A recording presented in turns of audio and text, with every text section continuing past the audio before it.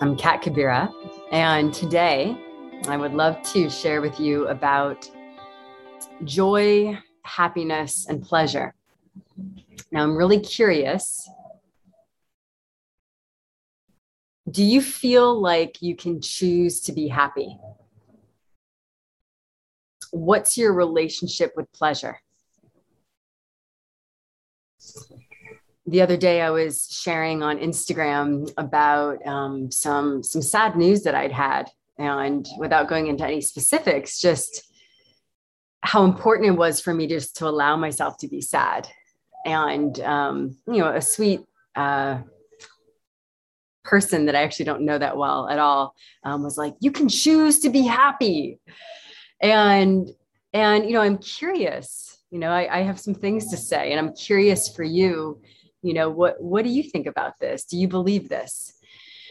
Culturally speaking, there are certain cultures, and I was born in North America, United States, where there's almost like that friendliness, that happiness, that optimism. It's almost like kind of wired into our culture.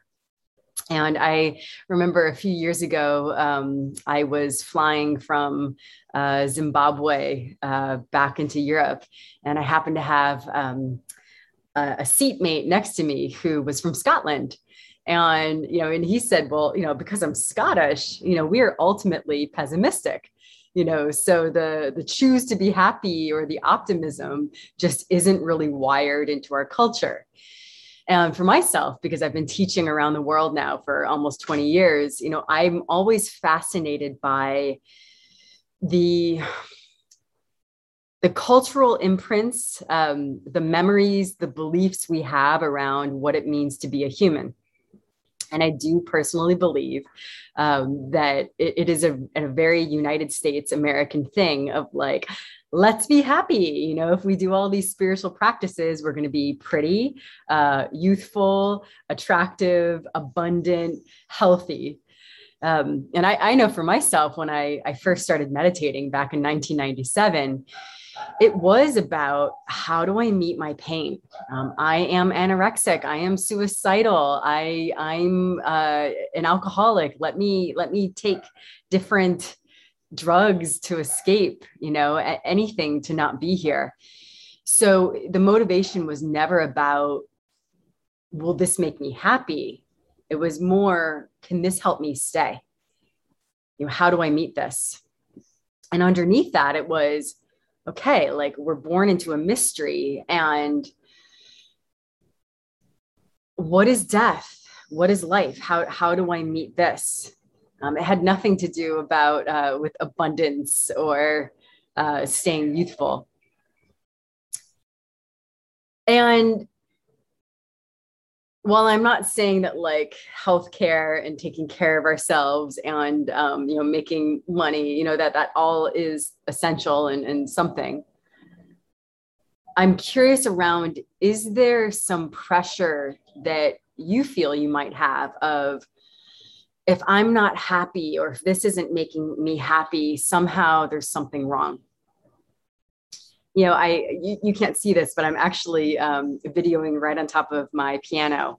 And one of the things I love about music and also painting is that it really is a place where it's like all the textures, all the colors, all the sounds are allowed. It's not like, oh, we only have, we can only play in this range, it's like only these octaves, only this rhythm. It's like, no, if we really allow ourselves to be vibrant, living, creative beings, we're going to play all the things.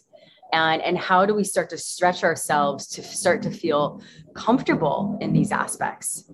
If I'm going to go into like a little bit more psychological side, it's like, how do we expand ourselves so that we can integrate the totality of who we are? We are much bigger than this smaller identity that we've constructed. A lot of identity, a lot of personality is a defense construct of how do I ensure safety? How do I ensure love?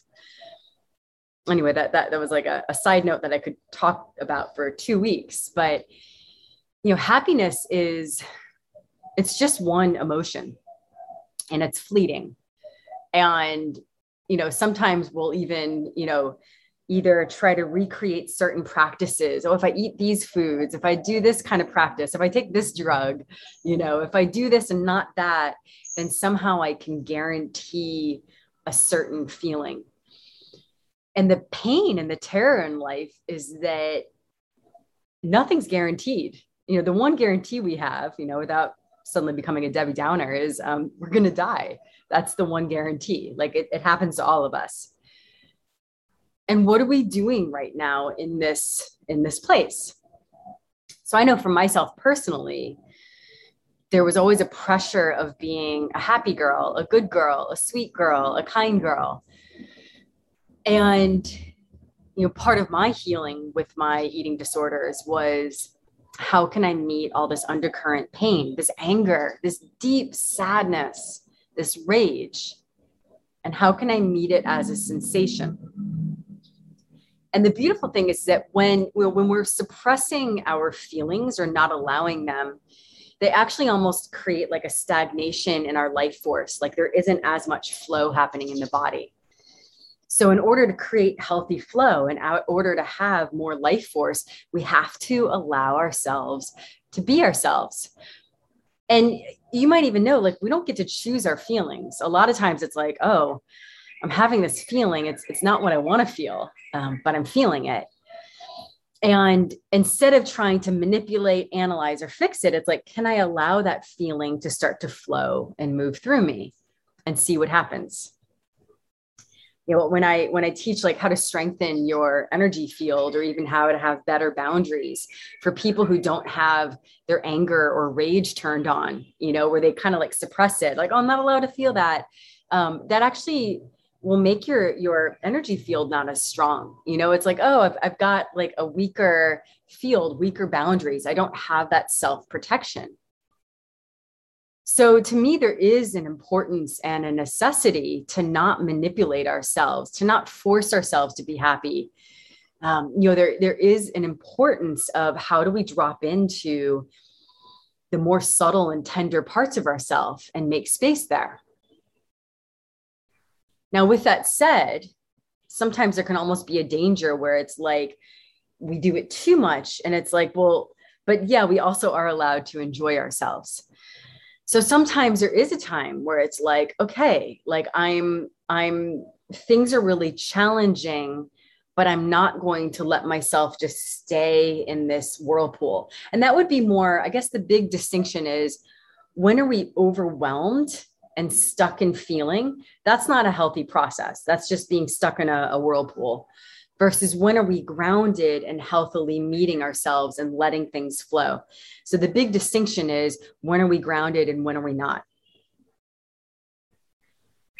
And so there are times where it's like, you know what? Like things are challenging right now, but I also do get to choose to enjoy myself, or I do get to choose to pull myself out of this. And the key word here is choice. A lot of times we'll feel that we're like a victim of circumstance, and the victim archetype lives in all of us. And where can we start to return to that feeling of power, where it's like, okay, but where are my choices here? What's my movement? What do I actually want right now? Instead of like, oh, I'm just forced to stay in this. What do I actually want right now? I remember around last year at this time, I was in Western Australia for lockdown. And after like kind of a crazy cold, rainy winter, I decided to go take a vacation. And I went up to Broome, Australia, the Kimberleys, totally gorgeous if you haven't been there. And I was so desperate for like a vacation. It had been some tough times. When I showed up there, though, there were a lot of surprises. Like my Airbnb host wasn't able to be in town. She's like, I'm so sorry. Like, I didn't have time to clean the place. Now, if you don't know me, like I really love clean. Like it's my happy. Like I love things that are just clean. I love cleaning. It's just energetically, I love clean. Okay. Like good smells, spatial organization, not too much clutter. This is even too much clutter for me. This isn't my house, just FYI. And so I had to like readjust myself. Like, okay, I've been so looking forward to this vacation. Yes, that bothers me. I'm not going to pretend it doesn't bother me, but I'm not going to let it like overwhelm me. Then like I'm taking the bicycle out to explore the area. And as I'm bicycling, the back wheel just kind of falls off.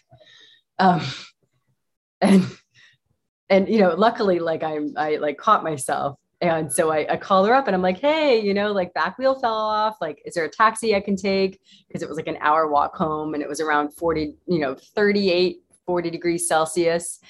And she's like, oh no, there's no taxis. You're just going to have to like park the bike and walk, and I was like, all right, I'm not going to let this bring me down. Now within that, I actually found two guys walking along and I was like, hey, you're going to help me fix my bicycle right now. Cause I'm not walking home. So, I allowed myself to turn it. Then finally in this 24-hour period or less than, the fire alarm goes off from 1:30 a.m. to 4 a.m. And again, to this day, they have no idea why it went off. But even then I was like, I need this vacation. It's been a tough ass year. I'm going to have some fun. And that kind of became my mantra because, I spent about a month in the Kimberleys and working on an Aboriginal community. And I didn't really sleep much for that month. But there was a part of me that was really devoted to my own light. And like, I wasn't suppressing or bypassing. I was quite aware of all my feelings. But I was like, I also am not going to let these circumstances bring me down because I really want to be here. So there's a nuance in what I'm speaking of is that when we talk about choosing happiness, you can't suppress your anger or rage, and you really do have to be aware of how you're feeling. And then it's like, okay, and what are we going to do with this? Right. And I'm speaking not just on a mental level, because a lot of these practices that people do, it's always like on a mental field, and you got to work with yourself physically, emotionally, energetically. Like that subtle energy, that is what is like really alive in your body and affecting you. And sometimes it's like, yeah, I would love things to be a different way, but this is what's here right now. This is how I'm feeling. Can I just allow it? A lot of the stress that we put ourselves under is not allowing life to be doing what it's doing, always wishing it was something different. And then we can even turn it into something worse where we're blaming ourselves, we're blaming someone else, we're blaming the future, we're blaming the past, or we're escaping into future, escaping into past. And, and yes, there's sometimes practical movements we need to make. So by all means, I'm never saying just sit and meditate and just like deal. And if you do enough work on yourself, you'll be able to handle everything. No. But what I'm saying is that sometimes despite your best efforts, there's going to be challenges, right?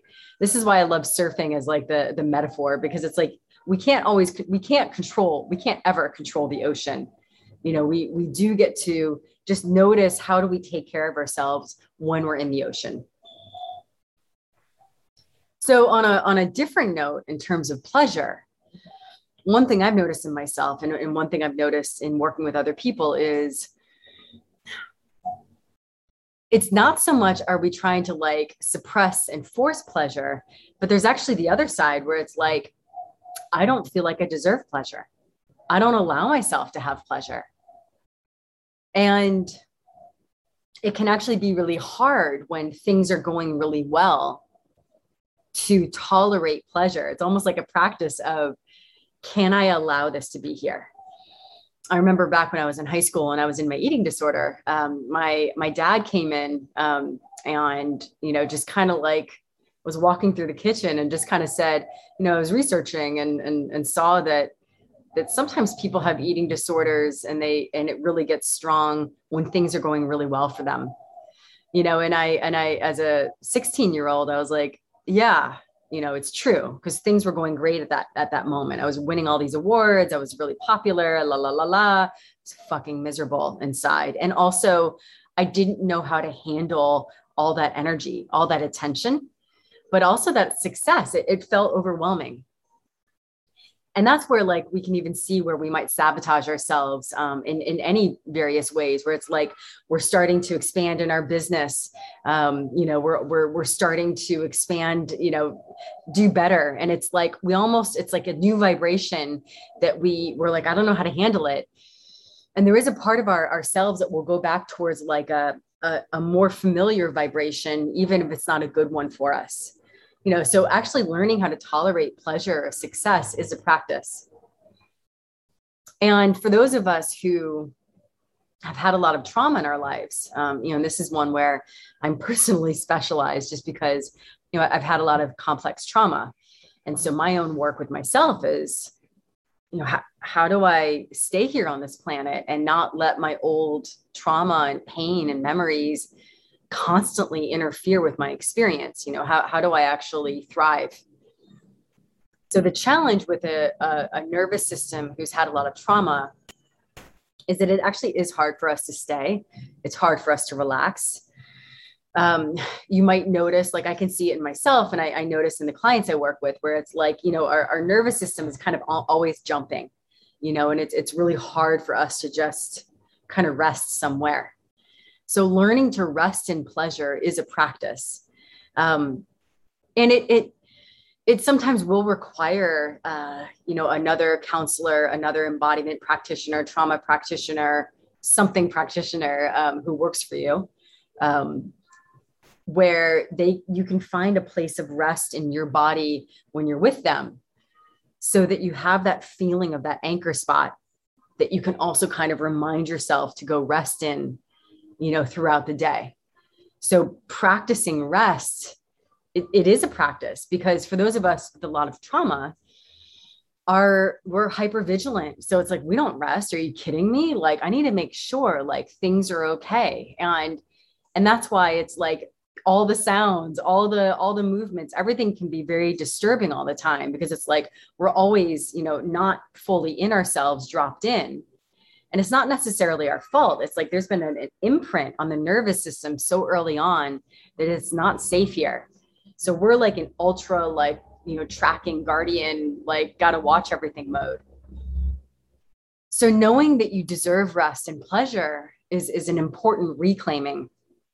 And so I would bring almost like a new layer of depth to almost that little Instagram, like, you can choose happiness. I do roll my eyes at certain things, just, whatever I'm going to, where it's like, yeah. And let's not beat ourselves up if you have a hard time really accessing that, because if you have a history of trauma, it may not feel safe to receive pleasure. There might be, I don't really know what that entails, like there might be an agenda there. I might get attacked.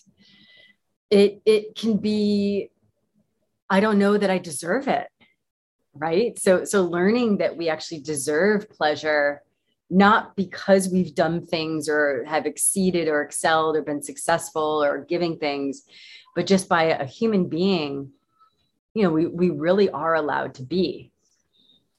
And so I would say that that's my real invitation. And it's less about like, choose happiness. Suffering's optional. I mean, I do believe that one of our superpowers is, what do we do with what's been done to us? But it's really about, how do we learn to be in life? And that's the real work, because we can't stop the heartbreaks. We can't stop the surprises. We can't stop death. And I don't believe that death is the ending, but we don't get to stop the exit from this body. But we do have the power to receive the beauty that's here. We do have the power to stop turning towards ourselves in attack, and to start turning towards ourselves with love and care.